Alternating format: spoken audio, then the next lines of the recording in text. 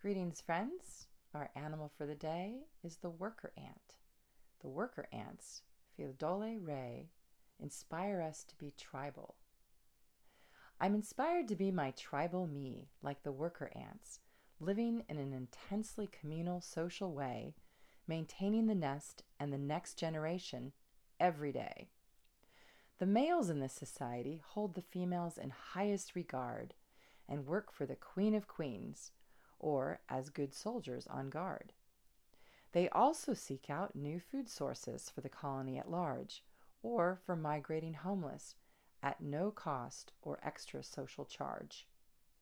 According to eminent ecologist E.O. Wilson, only a few species at best innately possess an altruistic division of labor at the home nest. This biological instinct to create social organization that supports the whole group is something we share as humans with the worker ant troop. However, when asked what we could morally learn from the ants as humans at large, E.O. Wilson responds, nothing.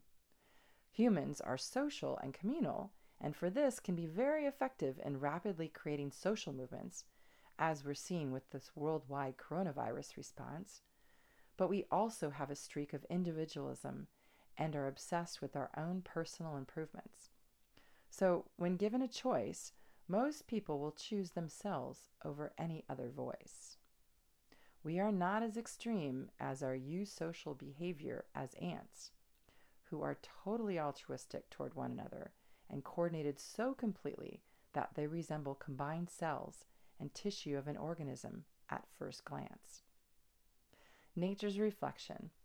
Looking back at your day, how could you have been more ant-like in your altruistic giving toward others?